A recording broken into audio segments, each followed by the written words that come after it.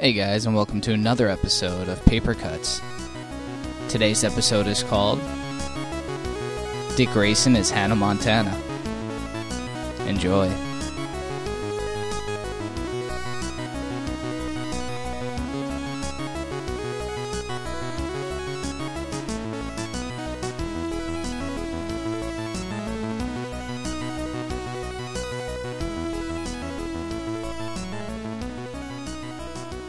Welcome back, everybody, to the Paper Cuts podcast. And I didn't even fuck up the title this time. That's right, yeah. I do really like that song, by the way. That is a nice song. I'm glad you do. It. Yes, we're back, and I'm back. Even though I said I wasn't going to come back and host anymore, here I am again for another week hosting. And this time with a proper crew, which I think is probably going to be a crew going forward. With me tonight is Mr. Dean DeFalco. Oh, hi. Mr. Dan Ryan. Good evening. And our newest member, Mr. Evan Goldstein. Ahoy, hoy. How's everybody doing today? Very well, thank you. I'm so happy. I'm elated. Elated? Yeah. Wow. Spell that quick. E-L-A-T-E-D. All right, you said it confidently enough. I have to believe you. Yes. I'm not actually going to check to make sure you were right, but We're just gonna go with it. So we're gonna start off by just going a quick round around the room and what we've been reading and a few recent books or non-recent books that we want to talk about, and then we're gonna move on to our feature discussion, and then we're gonna call it a night because that's what it is. So let's start off with our newest member, Evan. What you been reading? Oh, ahoy. Well, actually, I wanted to talk about Serenity, Leaves on the Wind, I think is the secondary title for it. Yes, Leaves on the Wind. It's up to 6 issues, and I mean it's fantastic. It leads off right where the movie left off. So all those questions that you had at the credit sequence, they're getting slowly answered, and there's a new set of resistance, and they feel that Mal is this Jesus-like character, and they have to find him, and I mean, all hell breaks loose because, some of the returning characters, not only from the movie, but also from the Firefly, television show. Like, I mean, Jubal Early showed up for a little bit. I mean, got his ass handed to him, but he did show up. And, like one of the best characters out of the movie was, I don't even know if they actually said his name, and I'm pretty sure they didn't say it in the movie, nor did they say it in the book, is the operative. That dark-skinned fella that swung a sword really well. Yeah, the guy from Love Actually. Yes, the guy from Love Actually. Rick Grimes' best friend in Love Actually. not for nothing. Wow. Is that what it says in the credits? Yeah, Yes. that movie is so good, by the way. Yeah, it really is. It's really phenomenal. Dude, Anyway, right, Keira Knightley. Anyway, go on. Yeah. Anywho, In the movie. they're showing they're continuing the storyline because it is so full. They have so many places that they can go. I mean, yes, we've lost a couple of characters like Book and Wash, but now Mal and Inara are together. Like everybody wanted, that little romance is budding, and Zoe had a baby. Not 100% sure at what point in time they were doing it, being attacked by all of those Weaver-like characters, but she's got a kid now. And at one point in time in the storyline, she gets captured. Well, she doesn't get captured. She's given birth. She doesn't do well. She's got internal bleeding. She's got to go to the hospital. They have to take her to an Alliance Medical Center, and they fix her up and then send her off to a prison planet. Shit happens. They save her, but in the process of saving her, they find this I'll call it a lab that is actually making more rivers. They attempt to break out these young girls, and it comes. I mean, it comes to the realization that River wasn't done. Like, she wasn't fully percolated when she escaped or when she was rescued, and they save this one girl who seems to be complete, where she's kicking everybody's ass left and right, and just wiping the floor with everybody. And then, you know, they drug her. She gets knocked out. They, for some reason, take her back on the ship, and they try to help her. And they show that she could have a life outside of the Alliance control and give her clothes, and she's bold, so they give her a wig and try to make her one of the family. And at the same time, right after Jubal gets his ass kicked and thrown off the ship, he gets picked up by the Alliance. Something's going to happen with him, and going forward, they do whatever they needed to do with the operative, and they say after saving Zoe, there's this confrontation between Zoe and the operative, and it's like an old-fashioned, duel where they're standing 20 yards apart from each other with guns, and that's it. You don't see it, but the next panel is Zoe standing there with Mal, so we can only assume that the badass Zoe has won the day, and they go off, to fight with the new resistance and start up against the Alliance again. And it's a fantastic book. The story is like seamless, but there was the interior art for me is not the greatest, but the covers are stunning. Oh yeah, the covers, especially the A covers, because the B covers are a little wacky. They kind of remind me of some of the more recent, like Buffy or Angel B cover kind of things, but the A covers are gorgeous. I mean, like framing gorgeous. But if you like Firefly, if you love some Serenity, it's a fantastic book. There was this one, it must have been 4 or 5 panels tops, where they finally save Zoe and they're getting her back to the ship. And Zoe's been away from her child for the entire length of 3 or 4 issues, and just the way the art was done, you feel how scared she was that she's never going to see her kid again. And when she finally gets back on the ship and she's reunited, there's like a sigh of relief that everything is going to be okay. And it's really, really well done. It does have the Whedon name on the cover. Unfortunately, it's the first name that gives me a little note of worry. Attack. It's the Zack Attack. But if they keep going on this path, it's going to be a really, really, really great book, and it's going to be able to fill that hole that we all miss. I think losing it's over. the show.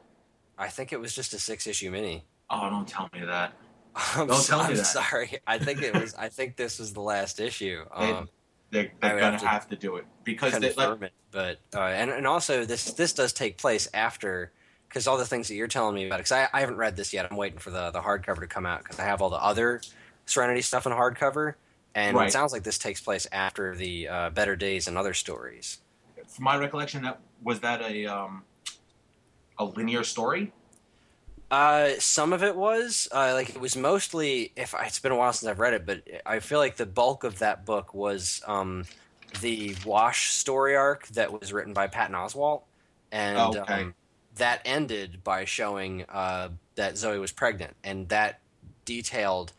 I feel like it detailed like some of their. There was like a story in there called Downtime, and that showed Zoe and Wash with their time together, and I think that's where the kid came from. It was from their downtime. But yeah, it sounds like this picks up directly out of that, which is that stuff was all great. There's the book as I call it. Shepherd's Tale. Oh my God, that was phenomenal. Oh yeah. But one of the great things about this 6-issue series, if that's what it is, well, number one, I'm going to possibly disagree with you because the way they left it at the very end, which I'm not going to ruin it completely, it leaves it very much open, or not only open, like this is what's coming type of thing. So here's hoping that if it's only a 6, that they'll pick it up and do another miniseries, or they'll just continue it. But the thing, there, for lack of a better term, there are Easter eggs throughout the whole series, or throughout the whole 6 issues, for those that have watched Firefly. Like at one point in time, there's this big fight, and Mal says, I need you to fix this to make it so that I can call the troops in with when necessary. And this don't thing, spoil everything. It's like issue 3. It's the thing is the button from Out of Gas. Oh, that's awesome. See, it's very minor to the story, but I know that. I go, oh my God, that's one of my favorite episodes, blah, blah, blah. It attaches me more to the book. And I think they did a really, really good job with that. See, now that's enough to get me to want to read it. Because I don't know. I have this weird relationship with Joss Whedon. He doesn't call anymore, which fucking sucks. Oh, okay. Because I was gonna be like, did you guys have a rough relationship? We did. It was a tough breakup. He's a real good cuddler, though, which is not everybody knows that about Joss. Is he the big spoon or the little spoon? No, he's totally the big spoon. Gotcha. Of course, he wouldn't have it any other way. But like I am not a Buffy fan, even a little bit. Which I know is sacrilege in kind of our circles, that someone doesn't like Buffy. But I just never got into the show. Never really got into Dollhouse. And I did not watch Firefly or see the movie for years. Okay. I mean, I didn't even caveat at the end. Yeah, I didn't even a little addendum. I saw it the first time I saw it. My wife and I sat down and we were like, well, fucking everybody talks about this Firefly shit. It's on Netflix. All right, fine, let's watch it. And I almost didn't make it through the intro because that song is so bad. Oh my God, it's terrible.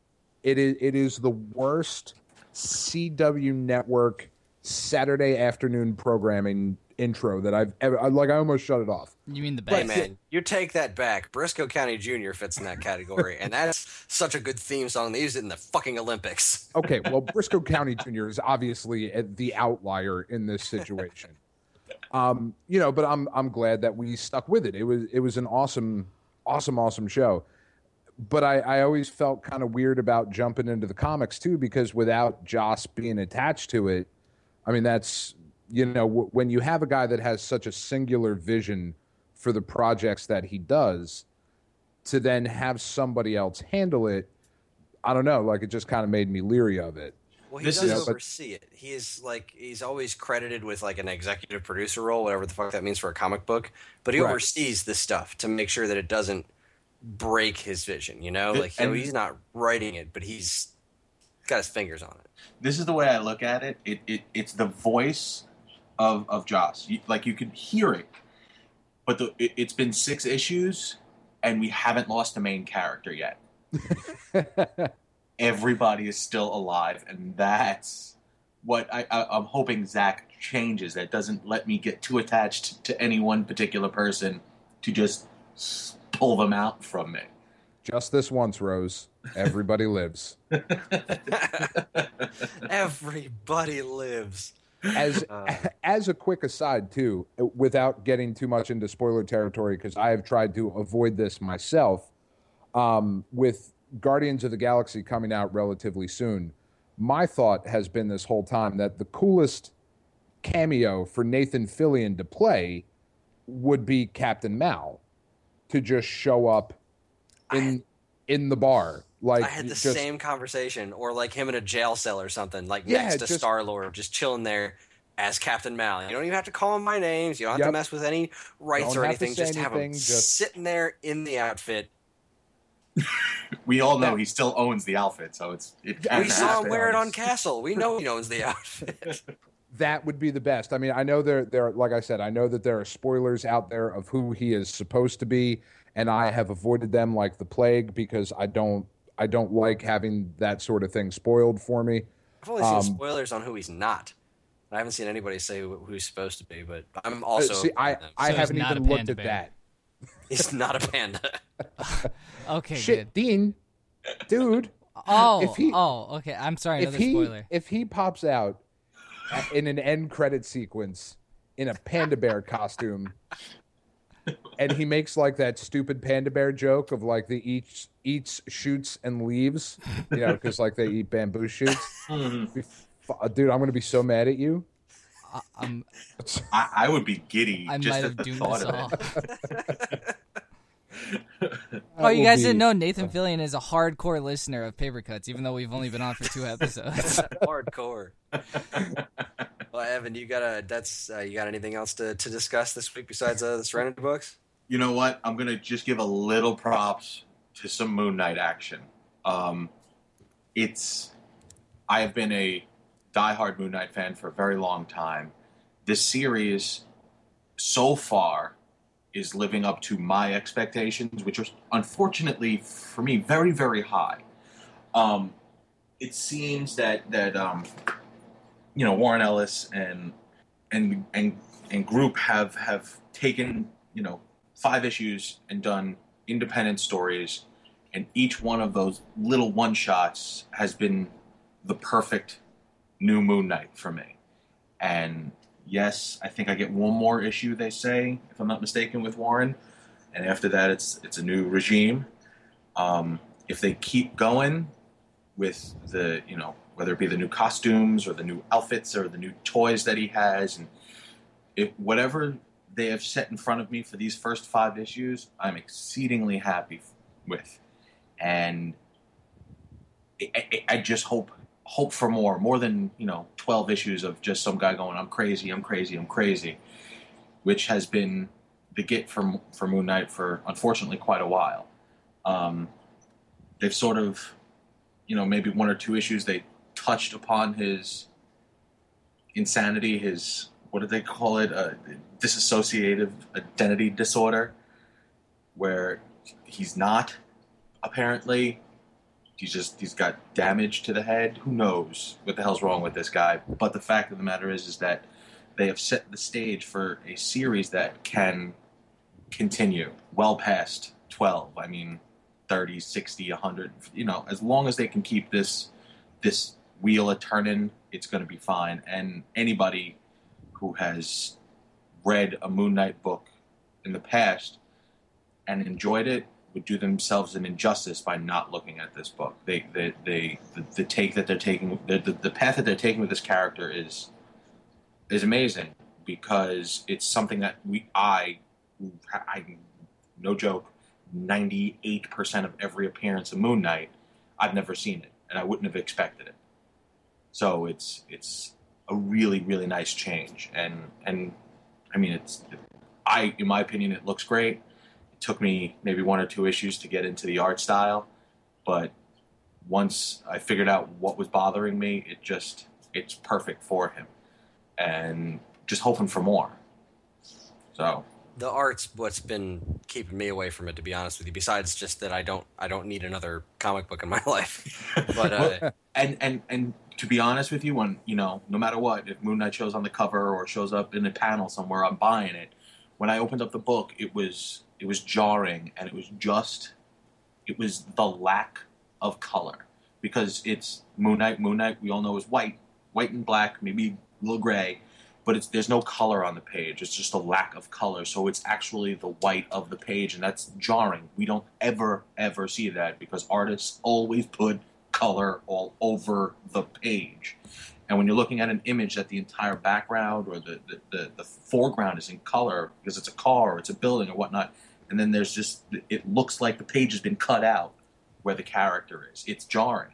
And I had, once I got that in my head and I was able to wrap my mind around that, I was able to look past it and say, damn, that Frankenstein-looking monster in the first issue was really well done.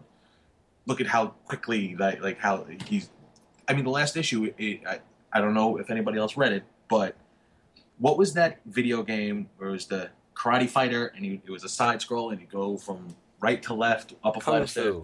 Okay, it was an issue of Kung Fu, because the motherfucker is working his way up a 6-story building, just kicking the ever-living shit out of people. Does he fight Mr. X to save Sylvia? No, that was the only thing it was missing.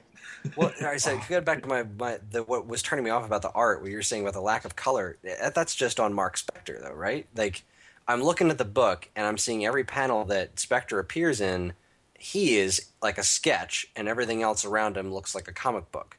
Right. Or like, not even like full color. It's definitely got some darker colors in it. But the fact that he was a sketch just kind of, I don't know, it really just pulled me out of it. And it was weird. It's jarring because, I mean, it's just black on paper. Like a lot of times, even a white image will be eggshell. Right, there's no color over them. It's just the paper color. Right, I got you. And it's I'm not no denying it. I'm not arguing about it. It's jarring, and I guess it's because of my love for the character that I was able to look past that. Because I'll agree. If I don't like the art, I probably won't read the book, no matter how good of a writer the writer is. But I was able to fight through that one and say, well, look at everything else around, check out the story, and it's worth it, in my humble opinion. That seems like a sort of gimmicky point to do with the book, with the whole. I guess you'd call that an art style or direction. Mm-hmm. But I could see how maybe some people could see that as interesting and also pick up the book. Like, I'm kind of just interested for what you're saying, just to see it, and I might pick up an issue just to take a look. Well, the colorist that's on the Moon Knight book, and he's staying with Warren Ellis, and I think it's pronounced Declan Shalvey. I think. Declan. It's Declan? Okay. If I'm not mistaken, it's Declan. Yeah. But Ellis and Shalvey, they're leaving after issue 6, but the colorist on that book is Jordi Belair. And Jordi Belair, I think for me anyway, is probably my favorite colorist working in comics today. And I get what you're saying, Dean, where it could be seen as a gimmick. But with Jordi Belair, the shit he does is absolutely on purpose. He is one of the colorists that really adds to a story. Like, his work on the Manhattan Projects from Image is insane how much it adds to that book. Yeah, I've read that book, and it's interesting. I think I'm just going to pick it up just to see what it looks like, because while it might be a turnoff to some, it kind of seems a little cool to me, so I kind of want to see just how it looks. And I mean, if the story's awesome, like you guys say, that's just even a bigger bonus. The kicker with this theory or this version of Moon Knight, as opposed to, everybody compares Moon Knight to Batman. Batman likes to hide. Batman will jump out of the shadows. Moon Knight, this 5 issues is, look at me, here I come, I'm gonna kick your ass. There's no hiding. So every time you turn the page and he's on there, your eye immediately goes to him. And if that's a gimmick, it's working, because that's his character now. Like, he's not hiding anymore. He rocks out on the street in a stark white suit, talks to cops, he hangs out with people. I mean, there's no hiding anymore, which is great, because he can pull it off. That character, Mark Spector, Moon Knight, whatever you want to call him, he can pull it off because he has that line. He doesn't have that line he won't cross. Now, I've never really read anything Moon Knight before, but you've definitely sparked some interest with me in the character, because I do like his design. I just don't know a ton about him. But I will say that what you're saying has been carrying over to Original Sin, too, because he's been a fairly prominent character in the whole Original Sin thing, and he's not hiding. He's just kind of being awesome the whole time. So definitely sounds like a book that's worth reading. But Moon Knight's he's such a cool character, and he's so often, like Evan said, he's so often of just like, well, this is Marvel's Batman. And he's not. Like, the characters could not be any more different. I mean, Marvel's Batman, if you have to make the argument, is Iron Man. That's Marvel's Batman. But the Moon Knight character is, when he's done as this interesting kind of collection of personalities living inside Mark Spector's head, it's a fascinating book, and it's only been really well done a few times. And this Ellis book is one of those times that's really he's just nailing it. I fully agree. He's doing a fantastic job. I just hope that it continues, the bar is set so high now because it's Warren Ellis. I mean, those are humongous shoes to fill.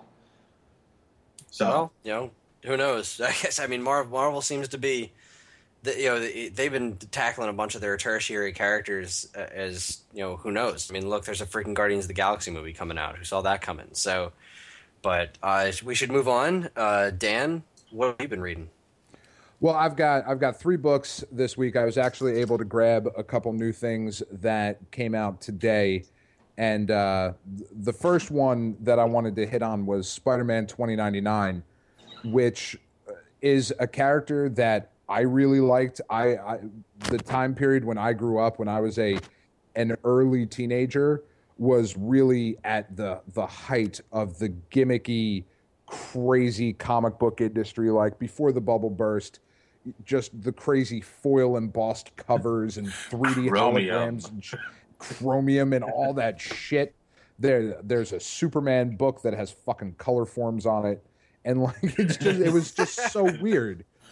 So when Marvel did their 2099 series, it was like the Punisher 2099 book and Doom 2099, and they had like a circuitry around the covers, like a frame around the cover image.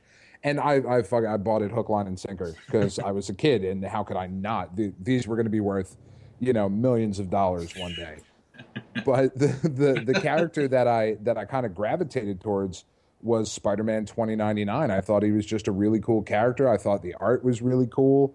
It's one of the things I've always really appreciated about Marvel is that they don't like what I'll mention in the Grayson review that I have here in a minute.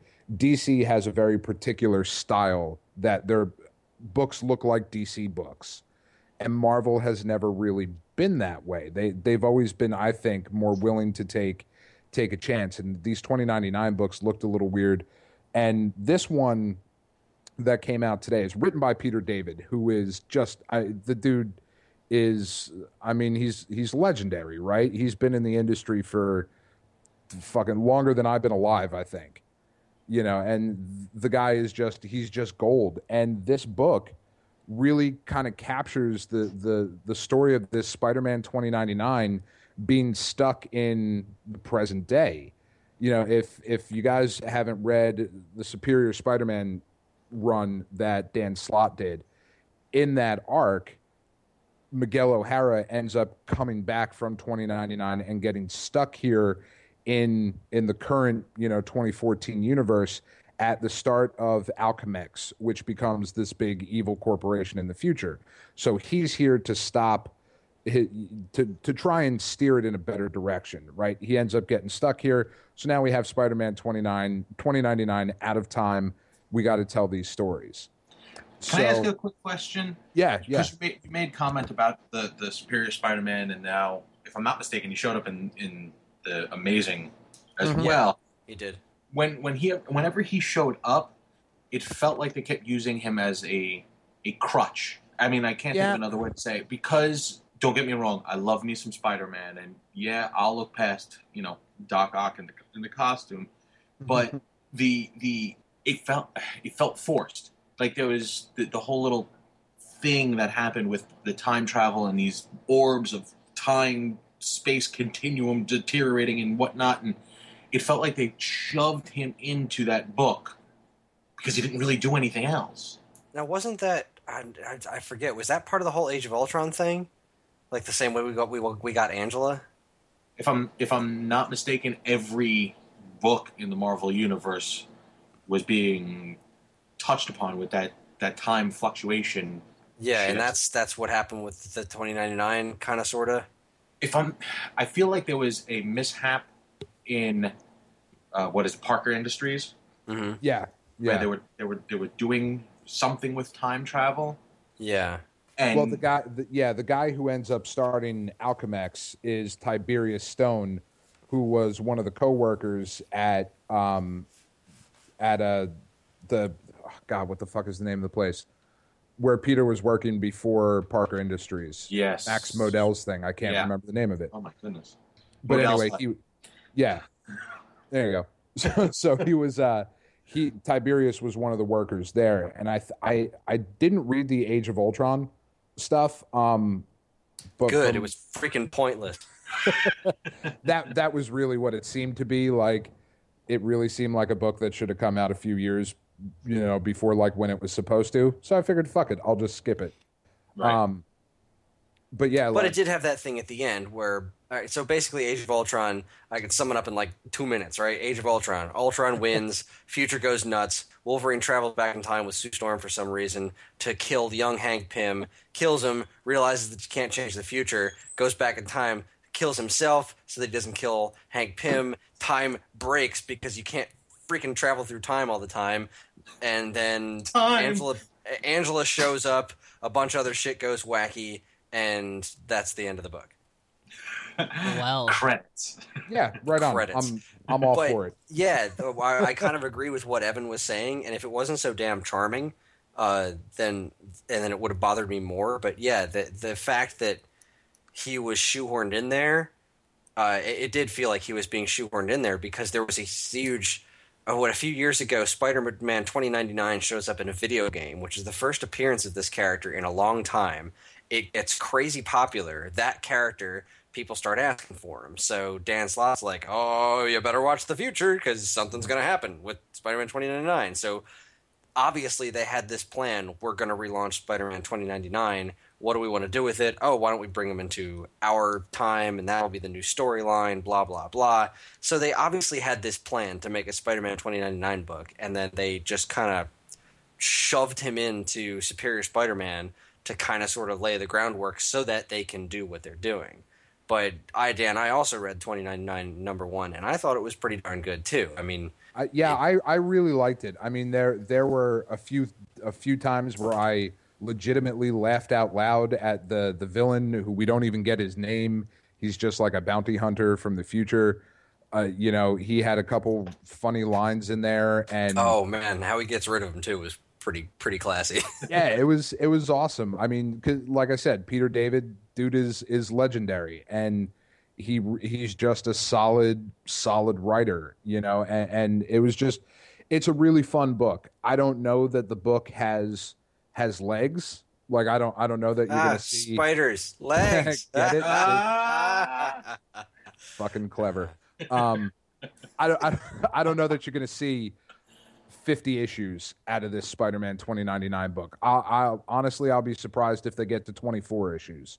But I don't necessarily, because it's a finite story, because the story is I'm stuck here in the past, I need to get back to the future.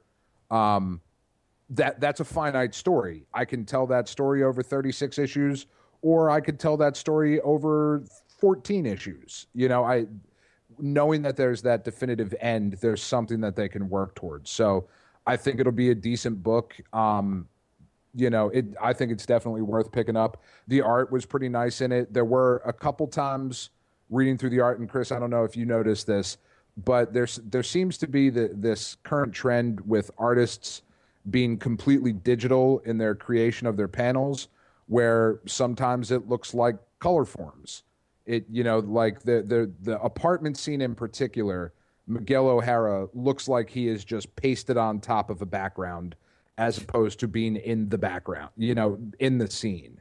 So that kind of bothered me, but a minor quibble. The rest of the book I think looked really good. With this book coming out, did you by any chance take a peek back into the 90s version? No, I should have. I don't even know honestly if I even still have those issues. I remember because I have a closet full of 90s books. Yeah. And I've always been a Spider-Man fan. So I was organizing at one point in time, and I came across it, like, wow, I loved this series when it was out. And then I just pushed it away. And then what was the other? There was another Spider book out, The Dude in Texas. Scarlet Spider? Scarlet. Yeah. Scarlet Spider. And I started reading that, and I enjoyed that. And then that ended, and I'm like, oh. I mean, they're going to bring out another Spider book. They have to bring out a Spider book. Right, and in my you can't heart, have just one. I wanted a 2099 Spider-Man book. And then they started shoehorning him into this storyline, and I'm like, I hope that they let him get back to his time frame and go from there. Not the man out of time only lasts, like you said, so long because he has to get back to time. X-Men. Yeah, yeah. That's a topic. That's a whole other topic. Jesus. No, I think that would be really awesome if they could take this book and build a solid enough foundation to then push it to the future and do a book where it just exists in the future. I think that would be really cool. But they don't need to build a whole universe around it, because that's the last thing I want in this. And knowing Marvel, they're already like chomping at the bit to do this, to relaunch the 2099 universe, because their Ultimate Universe relaunch went so well. But I hope that they just do Spider-Man. I don't need the whole new line of 2099 books. I just don't need it. But I would be totally cool with 2099 Spider-Man continuing. The 2099 run back in the 90s, there wasn't much to reboot. There's not much to bring back. I mean, the lizard-like Hulk, the Punisher that was the Punisher. I mean, there was a guy named Ravage. There's not like there's not much Ravage there. Was so there was a Ghost Rider. Yes, and Doom. Yeah, Doom got his own book. The Doom book, which was written by Warren Ellis. So. That's all right. We all make mistakes, okay? Well, yeah. All right, so Spider-Man 2099 gets the recommendation. What else the you got for us, recommendation? Dan? Walking Dead 129. If you're not reading Walking Dead, at this point, there's no convincing you how good this book is. But this book is so consistent. And I think that at this point is what I enjoy about the book. With all the crazy shit that happens in the Walking Dead book, it is consistently excellent. Just month in, month out, it's phenomenal. After just wrapping up the big all-out war crossover with Rick against Negan, who is just the greatest villain that there has ever been. Negan's dialogue is so fucking funny. It is, and it's also terrible shit. But oh god, it's just, oh man, it is the best dialogue. Like I would sit here on my couch and read Negan's dialogue out loud to my wife, and she doesn't like the book, so she didn't think it was funny. But I'd be sitting here laughing my tits off. Fucking just great goddamn dialogue. But what I like so much about the book now is that Rick Grimes' character, is so calm and cool and collected on the outside, but this dude is so close to fucking snapping at any little thing that goes wrong. His control freak nature is at the point where they are now in the story, is at the point where it is going to be tested regularly, and it's going to be really fun to watch this guy actually for real lose his shit, which is surprising considering the ringer that he has been through. But this ringer, another good choice of words, really, losing his shit. I'm here for you, sir. It's just so goddamn good, and it's just, I mean, if you're not reading The Walking Dead, you should be. And even though there are 129 issues into it, if you haven't been reading The Walking Dead, you should go back and read all of it. It is fantastic. Yeah, grab the trade paperbacks. That's what I did, and that's actually how I read the book in general. Because a lot of my friends who read the book are just effing sick of it because they're like, "Oh, the pacing's off and nothing's happening and blah blah blah blah blah." And I've never experienced any of that because I read it in these chunks whenever the trade paperbacks come out, and every time a trade comes out, I grab a bookmark, like I'm going to read some of it, and then come back to it later, and then I never use the bookmark. I always make it to the end of the issue and be like, "Fuck, I got to know what happens." God damn it! But I won't pick it up on an issue to issue basis because then I'll be doing that once a month, and I don't need that. So I wait for it in trade, but I mean, so obviously I'm a little bit behind. I'm still waiting for the last part of All Out War, but I agree with you, Dan. I think this book is outstanding. I love the fact that it's in black and white. I love the fact that it's not really a zombie book. It's just kind of like about the people that live in a zombie apocalypse. I love that it's so and different it's from never the show. been. It's never been a zombie book.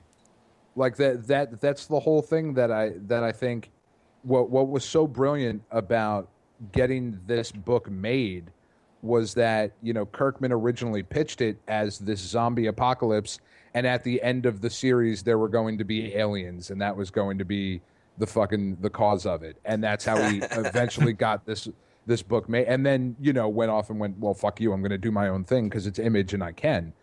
Yeah, but it's always been about. It's a family book. It's a fucking family drama.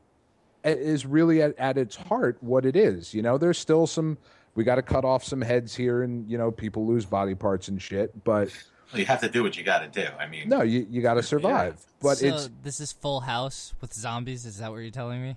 It is. It's fucking Full House, except in this version, the creepy Michelle. That was the kid's name, right? Yeah, Michelle. Yeah. Gets killed very early on, and it's a better show because of it. Which, by the way, if fucking total sidebar, but if you search on YouTube, Full House minus Michelle, you will get a video of the intro to Full House where somebody digitally erased Michelle, and it is the creepiest. Like they're talking to an empty high chair, and like Danny Tanner is running around and it looks like he's pretending to hold a baby in his arms. It's the fucking greatest thing. It's so creepy. It's so awesome. It's absolutely worth watching. But yeah, Walking Dead gets the vote of confidence. Last book to talk about though. Spoiler alert. Fucking save your money. Grayson #1 was.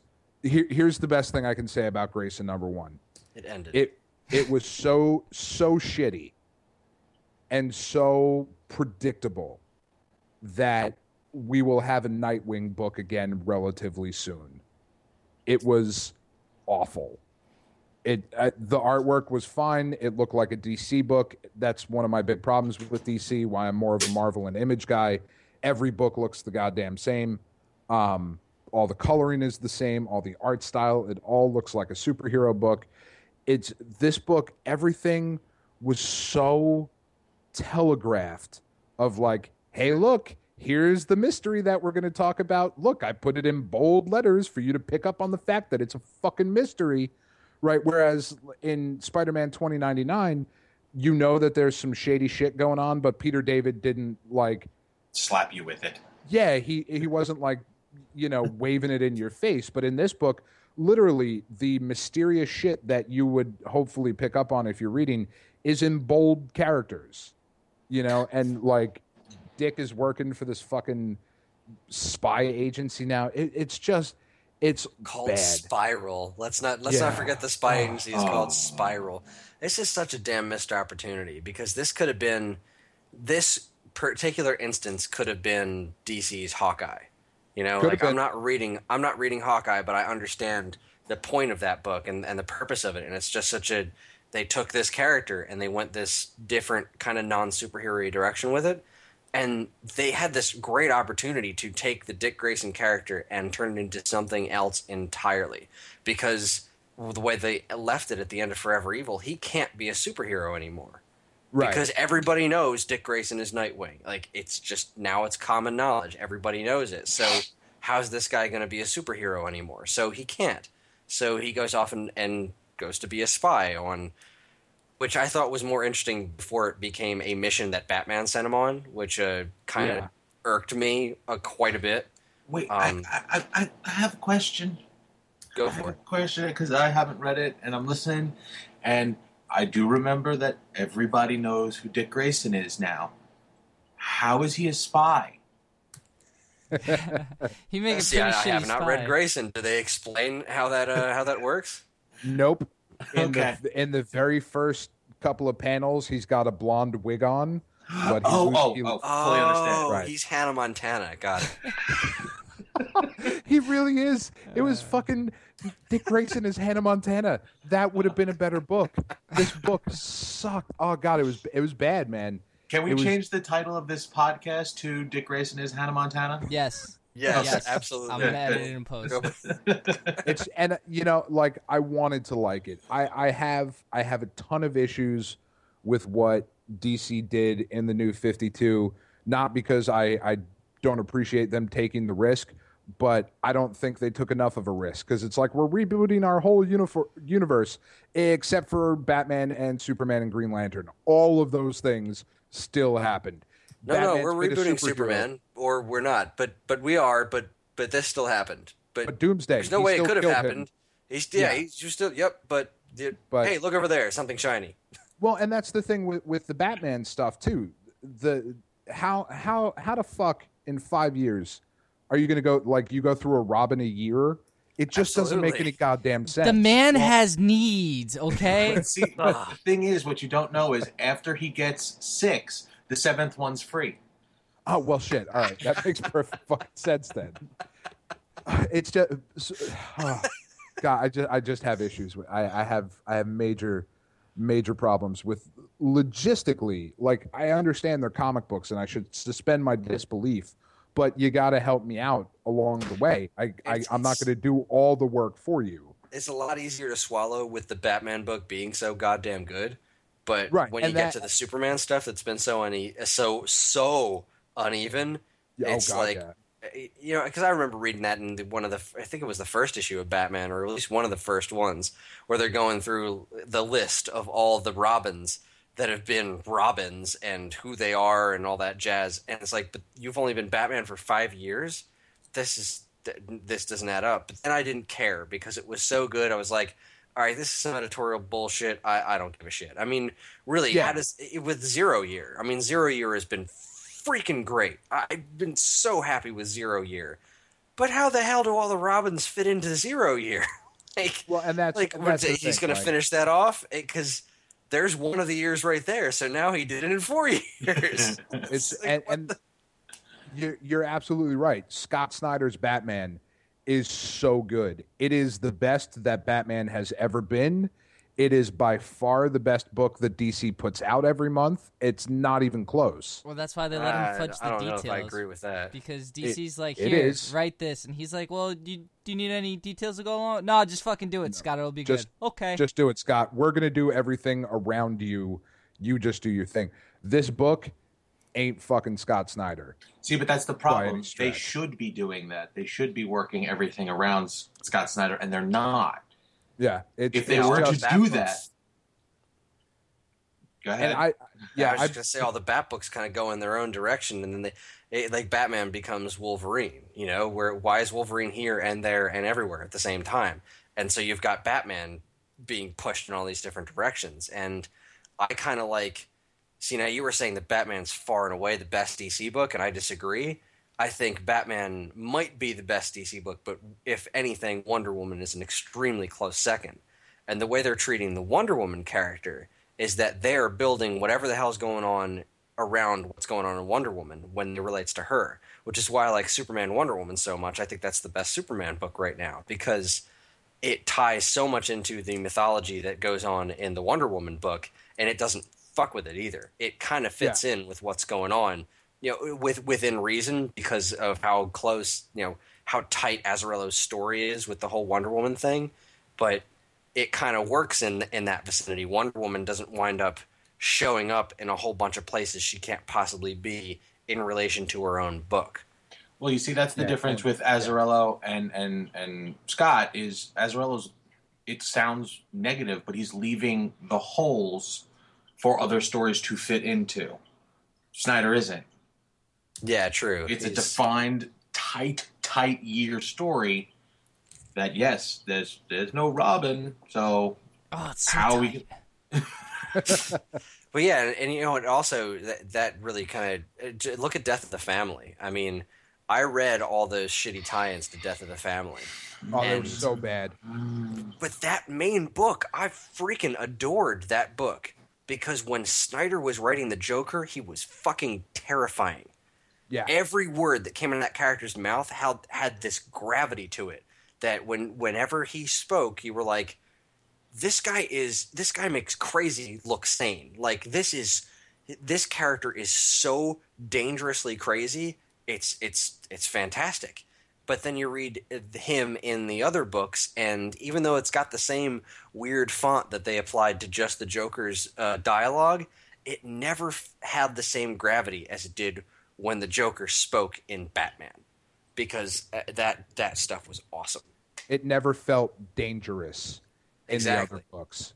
In Batman, he felt dangerous, and that was one of the things I don't remember who I was talking to about this. It might even been you, Dan, that we were talking about how Death of the Family just kind of was it amounted to nothing. I can't remember who I was talking to, or maybe it was something I was listening to on another podcast. But a bunch of the customers that come in my store would complained about the ending of Death of the Family, and I thought it was brilliant. I thought the fact that they didn't kill somebody was awesome, because it says it right in the title, and that is such a Joker thing. Like, the whole point was to just take Batman's world away from him. It wasn't to literally kill anybody. It was to cause mistrust, and that's what he accomplished. And everybody who didn't get that really just has not been paying attention to what the Joker's character is ever. That was you're 100% spot on. The Death of the Family was not death in the family. That's why it was very clearly playing off of those of us who remember calling up the hotline to get Robin killed. Right? Like, it was very clearly playing off of that, which is a great Batman story. It is an excellent book. Reads very well in trade as well, even with the weird Superman sucking in the and the Joker being the ambassador in Iran is just fucking weird, but but it was so clearly playing off that. And like, where they left Nightwing at the end of that, I thought was a really interesting place to take Nightwing, and then the other DC books totally undid all of they negated that whole mistrust thing. And especially he's now going on this mission for Bruce. Like, he wouldn't do that at where they left things at the end of Death of the Family. Maybe he would. Maybe after the whole Forever Evil thing, because that was a fairly traumatic. That was some serious business. But that was also another piece of Batman that I didn't really, because he's so, for the most part, in control, and the fact that anybody who has ever watched a television show or read a comic book knew that Lex was just going to stop his heart to make it seem like he was dead long enough to defuse the bomb and then start him up again. And Batman's like, "You're gonna kill Dick! Oh my God!" It's like, come on. Batman knows that Lex is not stupid. Batman knows Lex isn't an idiot, and he knows that he's just not gonna fucking murder this guy in front of everybody. It's how in the world that was. I loved Forever Evil. I really fucking liked that storyline. I totally dug it. I loved the way they tackled those evil versions of the Justice League. I loved so much about it. But that bit at the end really just yanked me right out of it. And like, come on.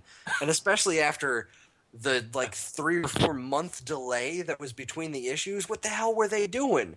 What were they doing during that whole time? Because they sure as shit weren't writing that. Because if they were, then somebody owes me a job. Yeah. So, short story long, all of that, really ties back around to the fact that this is just not a Dick Grayson story. It's not good. Like, if this had been the new Grifter book, sure, that would have been fine. But it's not a Dick Grayson. It just wasn't good. And I'd be curious to see if you guys pick it up during the week, or at least thumb through it in the store. Because I'm not gonna now. Don't fucking spend any money on it. It's terrible. Don't buy it. But if you guys do happen to read it, yeah, I'd be curious to see next week what you guys thought about it. I mean, maybe I'm just being unfairly harsh, but just ugh. Well, excellent review. Dean, what have you got for us this week? You guys ready to not have anything to say about my books? Because I am. Sure. Okay, actually, the one book that maybe you guys read was the new Rocket Raccoon book that came out last week. No, I didn't check that out. I decided to pass on all the extraneous Guardian stuff just because it looked cool, and I freaking love Guardians of the Galaxy. Like, the new book is great, but I just didn't have it in me to jump onto a bunch of other stuff. I haven't been reading all that much, so I kept an open mind when I was looking through crap. I got like really obscure stuff besides that, but Rocket Raccoon was cool. It's basically this book, and how it sets up is Rocket Raccoon's this badass motherfucker who just saves princesses all day when he's not with the Guardians of the Galaxy. Well, everybody, I guess times are tough. End story. Like, besides Saved that, like, princesses. there's. I swear to God, he says he saves princesses. I did not make that up. That's in the fucking book. That's printed on paper. He saves princesses. But there's some cool scenes in there. Like, there's probably a 2-page setup of where Groot is wrestling some ridiculous monster inside like a WWE arena and everything, and Rocket Raccoon took his princess that he just rescued to go watch the match or whatever and like swoon her. And I thought it was cool because I like wrestling and I like Groot, and it was neat. Basically the whole story to the book is that all these princesses that he saves are actually turned into his lovers or girlfriends or whatever, and he always treats them terrible, kind of how like Barney treated every girl in How I Met Your Mother. So they all decide to make some sort of evil girlfriend coalition against him. So it's basically the cheesiest 90s teen movie that you could ever think of. Starring a raccoon. A heavily armed raccoon. A heavily armed raccoon. Yeah, I forgot to mention that point. But yeah, it was. What more can you ask for? Yeah, like it was ridiculous and stupid, and that's the kind of shit that I go for because at the end of the day, I really just want shit to laugh. Like it doesn't have to be serious. Like I read Batman, that's serious enough. Everything else, I want to be lighthearted and goofy. So yeah, it was funny. For anyone looking for a serious story arc, you're not gonna get it here. This book is fucking silly as all hell, and it's funny. Scotty Young, always has a way with doing really funny shit with art. So it was cool. Besides the art in that book, Scotty Young is so fucking good, man, and he is absolutely perfect. Yeah, for that title. Yeah, it's like I said, it's a really cool, goofy, colorful book. It's neat. And if you want something silly, I'd say it's worth it. The other book that other two, I'm gonna go with the less interesting one first. Was RoboCop by what is it? Boom. Sorry. And I don't know. When it comes between like RoboCop, Godzilla, a bunch of those properties that these companies keep trying to whore out, and it never fucking works because nothing ever really sticks. It's kind of a bummer. RoboCop's more of the same. This one takes place after the second movie, but not yet the third one. So it's kind of weird. There's weird discrepancies if they're going by like movie stuff, which I would assume because the whole RoboCop stuff, like just lately, has been based on movies and crap. So it's a little weird. There wasn't too much going on. He shot a bunch of people. He did his whole cowboy thing with the gun. And then a bad guy's like, I'm gonna get you, RoboCop. I'm gonna get you. Enter bad guy. And then they shake hands because he's secretly working for the fucking government or some shit. It's weird. I'm exhausted just listening to you talk about this book. Exactly. Like it sounds terrible. It's weird. I didn't like it. The art was like really grainy, like it came from the 80s, but they did it on purpose. So it was kind of just bizarre. It had a really weird feel to it. I wasn't into it. The last book I read was actually cool. Have either of you guys read Dresden Files at all? No. I am almost completely unfamiliar with it, besides I know it exists and how to spell it. Very good, Chris. But Dresden... I know that there was a band called the Dresden Dolls a few years ago that were really cool, but no, that's not it. Though That's all I got. Amanda Palmer's a badass and everything. No. Magic, right? Yeah. There you go, Magic. Yeah. All right, we're in the making here. All right, cool, good synopsis. Dresden Files, Magic. No, what it is there was a whole set of novels that came out called the Dresden Files, and the comic book is based off of the books. It's just more stuff that comes after it, which is cool because the books are really awesome.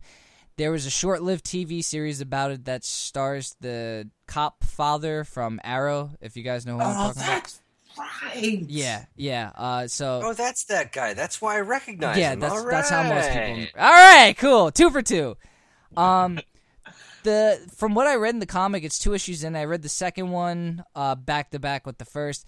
It was really, really cool. It has a really cool premise of there's 3 different councils working in the world. There's the White Council, which is wizards. I'm pretty sure there's a Black Council, which is necromancers. And then there's, I think, the Red Council, which is fucking vampires. And they're not sparkly vampires.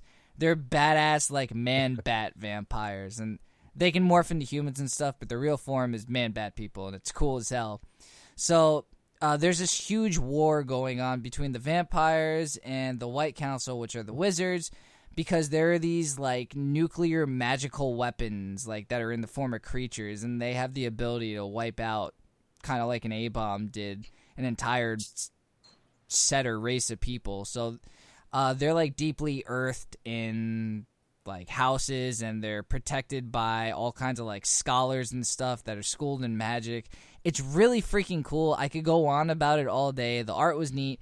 It has the Dynamite, like, quirkiness and feel of most of their books, and I like it a lot. For anyone that's read the books, it's really cool. It's got plenty of the novel references, so I definitely say it's up anybody's alley who read the novels and enjoyed it. Were those the Jim Butcher novels? Yes. Yes. Okay. All right. I do know what that is. That like constantly pops up on the recommended for me to read lists of, like, you should be reading these fucking books. They're dope. Yeah, dude. Like, they're really cool. They're really cool books. I'm like 3 or 4 novels, and I kind of just read in my spare time when I'm trying to relax. The first one that I read was all about, like, some drug dealing wizard, and, like, you really don't know anything about the guy to the end. It's super fucking cool. It's got a lot of really big twists in the book. It's a mystery, essentially, just with magic, and it's super neat. I love the books to death, and for anyone that likes geeky shit, it's really cool. all right. Well, that's a good enough recommendation for me. I will actually fucking read the book now. Very cool. And on that turn, I will hunt down the television show and watch it. I don't know how far the television show goes, but you're more than welcome to. I will continue to watch Arrow. Yay! Won't we all? Yay! All right. Well, thanks, Dean. I guess I'll polish off this round. I got 3 things to talk about. Only one of them I have read so far. The other 2 are things I'm hoping to be awesome. The first one is the one that I did read. It's Spread #1 from Image. Image has been pretty much knocking it out of the park as far as what everyone's been telling me, and I skip on all that stuff. I just haven't jumped on any of the new Image stuff because I always say that I don't really have room for another book and all that other jazz. But at the comic book store I work in, when we get new books, especially unknown stuff, we have to flip through it to make sure there's no nudity or anything horrible in it. So that if there is, we put it in a current bag so that little kids won't pick it up and flip through the book on the shelves. You don't let the 10-year-olds read Saga? That's a shame. No, we don't. Those big TV dicks are dangling.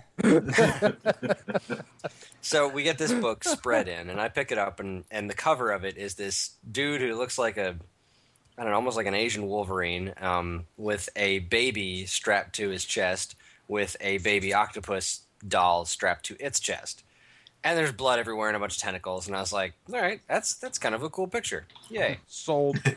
So I'm flipping through the book. Turns out the book's about this dude named No, and the book's being like the exposition is being narrated by this character who you don't find out about halfway through the book is the baby. So apparently the baby lives. So spoiler alert. But yeah, there's this red stuff that's like all over the earth. It's like just mouths and teeth, and it can apparently infect people and all sorts of other crap.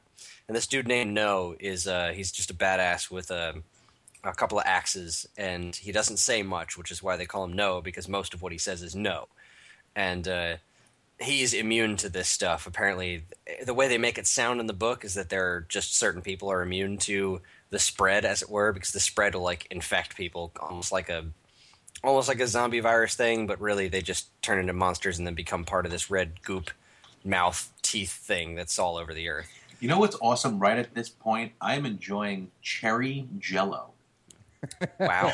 You should probably No stop lie. eating that. Anyway, so the book is Put this over basically here. it just kind of sets up the premise. By the end of the issue, like I don't want to spoil anything because not a ton happens. The first issue is just all world building and setting up kind of the basic rules for what works and doesn't work in this form, this whole world that they're building. And the baby is essentially the MacGuffin. You know, the baby is the thing that this dude has to keep safe. So, dude in some sort of dystopian future, he's a badass and he has to protect a baby, which isn't the most original concept in the world, but it had this character to it, and I was really happy about it. So I decided to buy it, and I took it home and I read it, and I was happier with it, even fully reading it, than I was flipping through it in the store. And I'm glad I picked it up, and I'm totally going to stick with it. I'm glad for you. Hey, dude, Image is killing it, man. Like, every month they have something new coming out that's phenomenal and totally worth your money or time, or, you know, even if you're just going to sit in the comic book store and read it, it is totally worth it. They're killing it every month, man. Well, I heartily recommend this book. I mean, obviously I don't have time to go back and read all of the Image books that I miss, but, you know, some of them I'll eventually hit up and trade if they interest me enough. Like Saga, I will definitely read eventually. I'm just kind of waiting on stuff. And What are you looking forward to? All right, so I have a pretty decent stack of books this week. Original Sin, Future's End, Star Wars. But the two books that I'm probably looking forward to the most for two very different reasons. The first one is Avatar: The Last Airbender: The Rift Part 2. That show was amazing, and I did not expect that show to be amazing. I just kind of looked at it as, you know, it was a Nickelodeon cartoon. But I eventually wound up watching it, and it completely blew my mind. It just knocked my socks off how much I got into that book. I could not believe the show. I couldn't believe how into it I got. And then that sequel show came on, Legend of Korra, which is also just stunning, just absolutely unbelievably good. And They're coming out with a second season, aren't they? Legend of Korra had started. The second season just started a few weeks ago. Such a good show. Really ridiculously good. If you've ever watched Avatar: The Last Airbender, the big mystery they left open at the end was what happened to Zuko's mom. And then I found out that there were these comic books, and I was like, oh, I wonder if these touch on that. And the first round of them, they kind of, I think it was called The Promise, and it involved Zuko, and I was like, okay, well, he said at the end of the show, I'm going to go find out what happened to my mom. And so I started reading them, and while it didn't exactly touch on the whole Zuko's mom thing at first, it was really good. Like, it had the same gravity as the show. It had the same pull. It had the same feeling. It was just more of these characters. It was more story to that show, and it was great. And then at the end of it, it was Zuko basically saying, now let's go find out what happened to my mom. So they had the second trilogy of these. They're kind of like graphic novels more than they are individual comics. They're, you know, just this thicker chunks of things, and they come out every couple of months. And the second little trilogy of books actually explained what happened to Zuko's mom, and it was amazing. It was so freaking cool. And I was so happy when that came out. And so they have this other trilogy of books coming out now called the Rift, and Part 2 came out this week, and I'm really excited to read it because man, this stuff is really good. Really good. As the show went, it was, I mean, like you said, it was a Nickelodeon show, and I too went into it not expecting much, but, you know, when you get the seasons together, it just, all right, one more episode. Okay, I know I have to get up and go to work tomorrow. Just one more episode. And it was a loss at the end. It's very rare that, you know, at the end of a show, you go, oh, I wish there was more. Because most of the time, you don't, because they've run their course and it's, you know, they fucked it up in some way, shape, or form. And that was Didn't with Avatar. No, they didn't. It was one of those shows that I was glad to see the Korra series come out, and I didn't know that there was a comic series of any sort, so I'll have to check that out. I will lend you all my books. Awesome sausage. There's not a ton of them. I'll bring them by the store next time you come, and you got to read them. They have the same soul as the animated series did, and they'll just make you sick. And especially when you find out what happened to Zuko's mom. I don't know about you, but when I was done with that show, I was like, all right, when's the next season starting? Wait, it's over? Fuck you. I want to know what happened.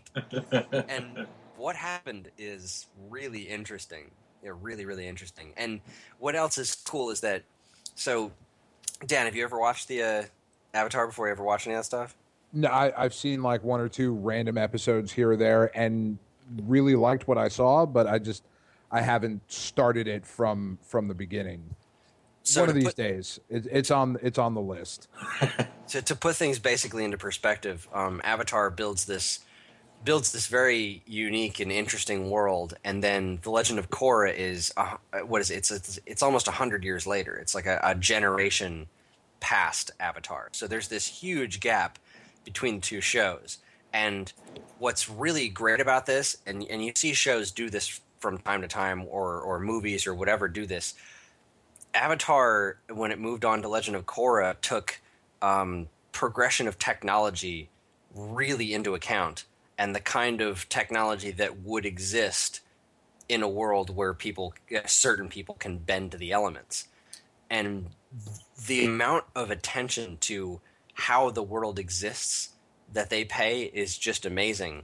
And it's really interesting reading these Last Airbender books because they fit between the shows so well, and you see kind of the pieces of what's going to form into, the Republic City and everything that takes in The Legend of Korra. You start to see those building blocks come together. Like the first trilogy of books is kind of about undoing the damage that the Fire Nation did to the world, and then some of the complicated things that exist out of the Fire Nation invading and occupying certain other kingdoms for a very long time, and you get to see how that will eventually form into the kinds of relationships that people have with one another, and the way that Republic City is like, there's these two brothers on the show, and one of them's a firebender, one of them's an earthbender.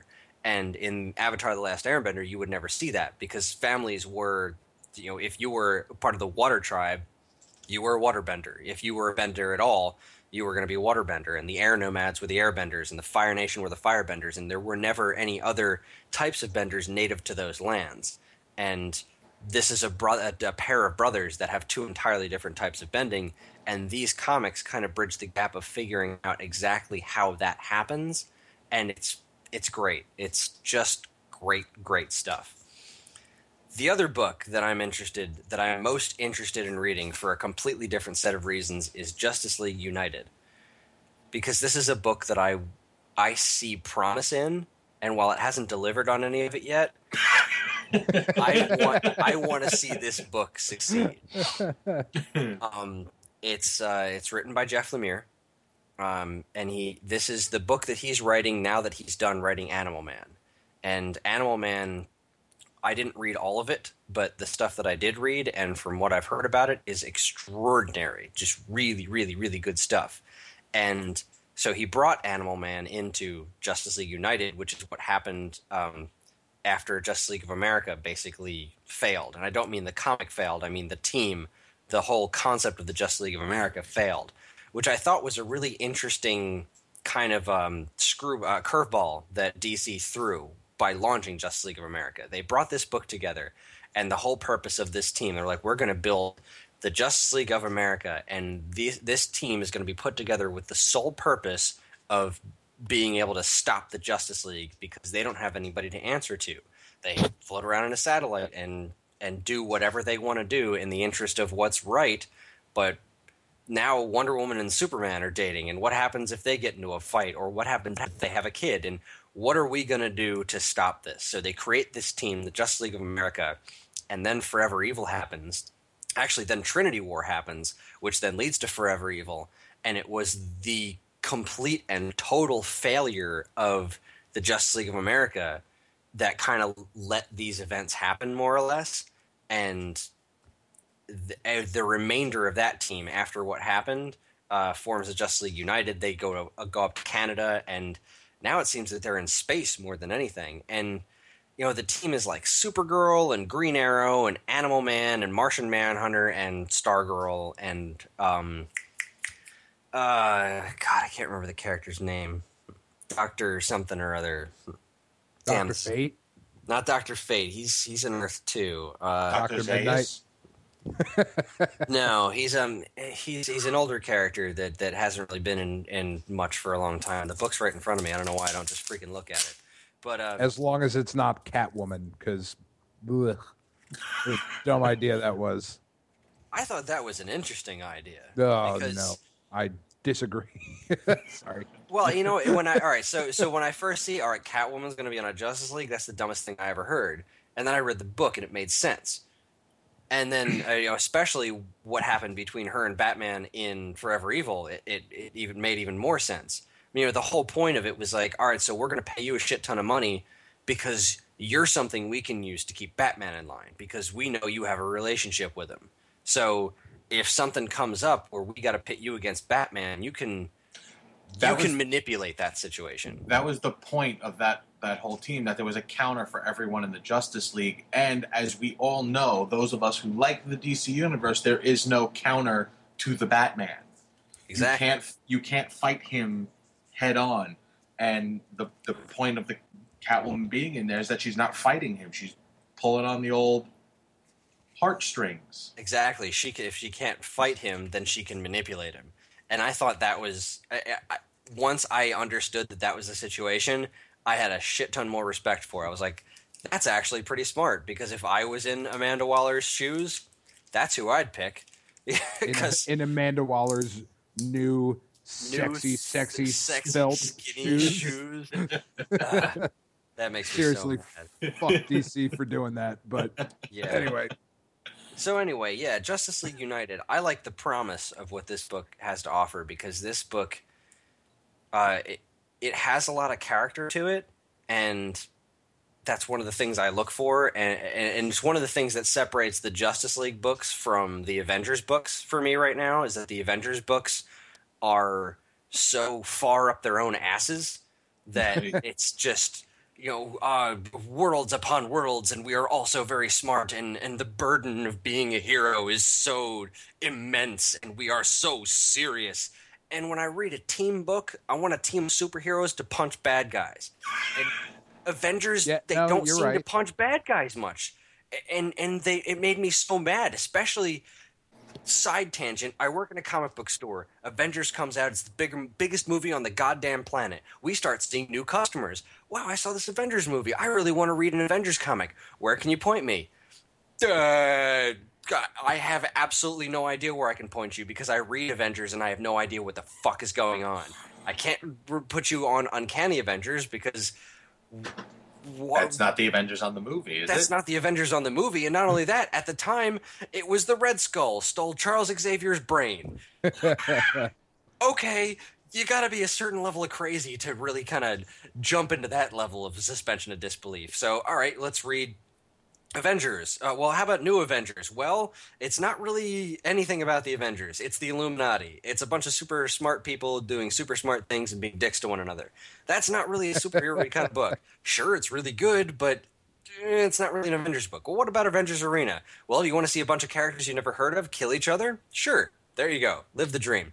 But that's not going to help anybody. So then you've got Avengers Assemble, which was kind of sort of tailor-designed to be the exact team from the movie, and they even had almost an exact ripoff of Justice League #1's cover. But as soon as you start up the book, it's all these characters that weren't in the movie, like Spider-Woman and Wolverine, and they're talking about, well, who are all these guys? Why are they bringing these guys into it? And then the book goes totally off the rails and becomes pointless and replaces all of the characters that were in the movie with the other characters that the writers just felt like writing about like 6 issues in. So that's down the toilet. And what about the main Avengers book?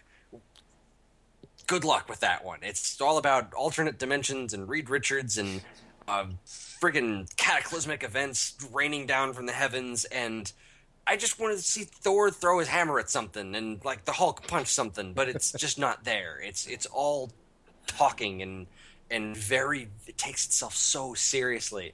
And so I would point people to Justice League. New 52 Justice League is a bunch of superheroes getting together, punching bad guys. I love it. And that's what Justice League United seems to have going for it, is a certain level of fun with a certain level of kind of B-list characters. Like Hawkman's in there, and I think Hawkman's cool. And I didn't like any of the Hawkman stuff that happened in the New 52 until Justice League of America, when Hawkman was just this, he was this great little extra spice. You know, he was this little, he's not a main course, he's a side dish, and what a tasty side dish he is.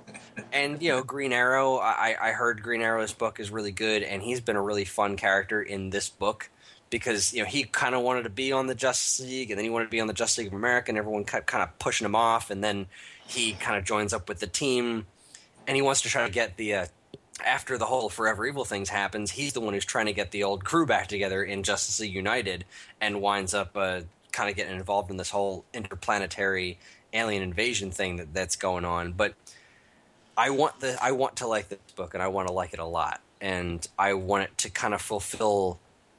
I don't have room for a character like Supergirl, who I am kind of sort of interested in as far as the New 52 is concerned. I mean, she's really angry. She's a Red Lantern now, apparently. I'm kind of interested in that, but not enough to buy Supergirl. I'm interested in Green Arrow, but not enough to buy the book. And one of the reasons I buy team books is to fulfill that kind of need. And if it turns out that I like a character enough from reading a team book, I'll go off and read their solo stuff if I think they're interesting enough. And I'm hoping that works with me on Justice League United. So I have high hopes for the book. I flipped through it a little bit. I saw a pretty funny joke about Lobo showing up, like stupid new metrosexual skinny Lobo showing up and then getting blown up with one of Green Arrow's arrows and punched really hard by Supergirl. And then Animal Man walks up to Supergirl and says, "Hey, nice hit." And Green Arrow's like, "Yeah, well, what about my exploding arrow?" And he just looks at him and shrugs and says, "Meh." And I started laughing, and so I was like, all right, good, keep this up, give me moments like this, and I will keep reading your book. So those are the two books that I haven't read yet that I have the highest hopes for, and those are my picks for the week. Oh, good. You're Speaking right of, I'm good. I'm good. Well, I'm moist. It's very hot in this room, and I don't have any ACs running or anything because I don't want to screw up things with the microphone. Yeah. So no feature topic discussion. We're still getting our legs underneath us. This is a new podcast. Obviously, we're in episode 2, but it's been fun. I had fun listening to you guys. I hope you had some fun listening to me. Absolutely. Aw. Yes, this is the Paper Cuts podcast. This is part of our Geek Life website that we've been putting a bunch of new content together for everybody. Let us know what you think. Where can anybody who listens to this get in contact with us and ask us questions? That's a good question, Chris. In fact, we have a handy-dandy email that we go by, and that is g33klifesite@gmail.com. If I have to spell Gmail, well, then you have more issues than I thought. There's also a contact tab on our website at www.g33klife.com. Once again, that's www.g33klife.com. Thank you, Dean. And while we're plugging things, by all means, listen to some of our other podcasts. We've got a couple of video game related podcasts. Actually, we just have one. It's a Stone Age Gamer that you can hear myself, Dean, and Dan on, where we just talk about retro games and other wacky stuff. Current episode's really cool. It's about classic video game music, so give that a download, give that a listen. You've also got the Geek Philosophers podcast, which is all sorts of philosophizing about geek type stuff. You've got Dean doing Let's Plays. Apparently, Dan's going to say something about beer at some point. What else? What else do you got to plug? Tomorrow, I'm recording it tomorrow. Outstanding! Ha! I can't wait to hear that. I'm looking forward to that.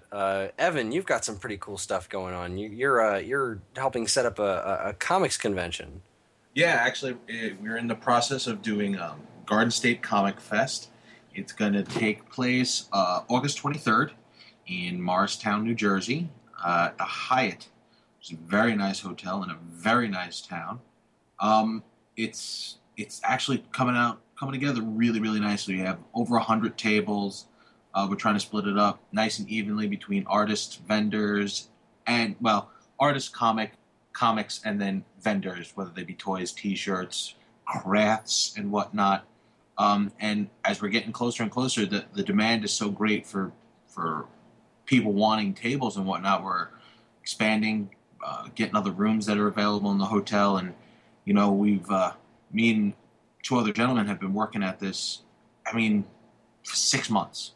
In total, it's gonna be about 6 months, and after this one, we're just gonna keep rolling and just keep layering it on top of each other and getting larger and larger venues as fast as we can, because going to New York and checking out those other conventions, it seems that a lot of times they forget why people go to a comic convention, and that's what we're trying to do. We're trying to get back to the old school, go buy a crap ton of books, shake some hands, and be able to actually walk around a room for an hour or so and get your comic fix. So that's fantastic. Thank you. That is, in fact, maybe some of us will be there. Yeah, maybe some of us will be there, and I just say thank you, because last couple of times I've been to NYCC, it's just, what am I there for? Like, to spend a bunch of money on a bunch of overpriced stuff? It's not fun anymore. It has lost. I remember years and years and years and years ago when New York Comic Con first came, when it was first starting, and it was what it should have been. It should have stayed there. And with this drive to become San Diego Comic Con, it's just becoming horrible. I mean, you want to get tickets to New York now, you can't, unless you want to spend $200-$300 online, because they sell out immediately, because scalpers come through and buy tickets and then resell them immediately on eBay. That's beyond me. That's not what a comic convention is. Yeah, and it's the cool thing to do now, too. It's this massive media event, so you've got all these people with all this extra money to burn, and they're not there for the comics. They're there because it's the cool thing to do. They're there because they can dress up and get a bunch of attention, or be there for the experience of it all, and it has become soulless. Well, they need to stop. They need to just stop. God! Comic book conventions belong in VFW halls. It needs to be a bunch of guys with fucking long boxes that are sort of moldy and wet, like they've been in a basement for a while. They have that brown on the side. Yeah. I know what you're talking about. And you go in and you haggle prices with them, and they're like, "Well, this book's worth like $100," and you're like, "Fuck you, dude! I'll give you $2 for it." Go fine, $5. And there has to be a minimum of 5 ass cracks showing. Minimum at all 5 times. ass cracks. And Absolutely. not not cosplay asses. Yeah. No. Sweaty man asses. Damn right. You see, that's one of the things that we were concentrating on when putting this show together. Sweaty man ass. No, follow me. We had a certain number of tables that we could get into this room, and then whatever X was, when the demand to be in this room came about, it well surpassed X. So we actually had to look at this list of people saying, "I want to be at the show. I want to be at this show," and go, "Are you comic related?" "No, you're not. You sell jewelry. So I'm sorry. Stuff's pretty and all, but we're trying to keep this true. Keep it a comic show or comic convention." And I had more arguments with the guys about what we're letting in and what we're not letting in, because we'll take anybody's money. I understand how New York got as ridiculous as it has. But the essence of the show still has to be an old school comic convention. I want to be able to stand in a relatively short line to get a sketch done by a relatively good artist, or get a signature from someone that I recognize, and still be able to work the show the rest of the day, not have to spend 4, 5-6 hours in a line to go see a panel for a movie that's coming out in 4 years. That's not a comic convention. Yeah, they just announced Community is getting a panel at New York Comic Con. I love Community. What the fuck does that have to do with comic books? You didn't know that it's all based in a comic book? Like, just because it's nerd cultured. And really, I don't mind there being this massive nerd culture convention. Sure, go nuts, have at it. But don't call it Comic-Con. You know, that's not what it is anymore. Turn it into something else.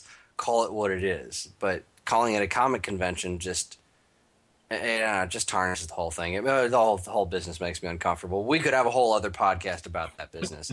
Evan, I think you're doing us all a great service by hooking us up with this new comic book convention, and seeing these smaller cons pop up all over the place is it does my heart proud.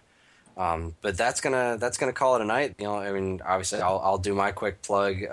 You can find me in the pages of Nintendo Force magazine. It's a print magazine that you can order online. It's not really on newsstands, but it's a thing all about everything Nintendo, and it does actually feature Nintendo comics in them. And some of the back issues have some really cool Mario comics, because none of that stuff is really, nobody's printing Nintendo-based comics right now, so a lot of them are short comics, you know, one-pagers, things like that. But it's really neat there's a lot of interesting art in the magazine, which is one of the reasons that I like it so much, because it reminds me of some of the cooler days of Nintendo Power, when you would see some really just wild and interesting art and comics in there. And part of what makes the magazine great, I write an article called Peripheral Vision, where I talk about old Nintendo peripherals and stuff. And the current one, I talk about the Game Boy player. So yeah, NintendoForce.com. You can check me out there. And for all your other needs, GeekLife.com. Check us out. And thank you so much for listening. Have a great night.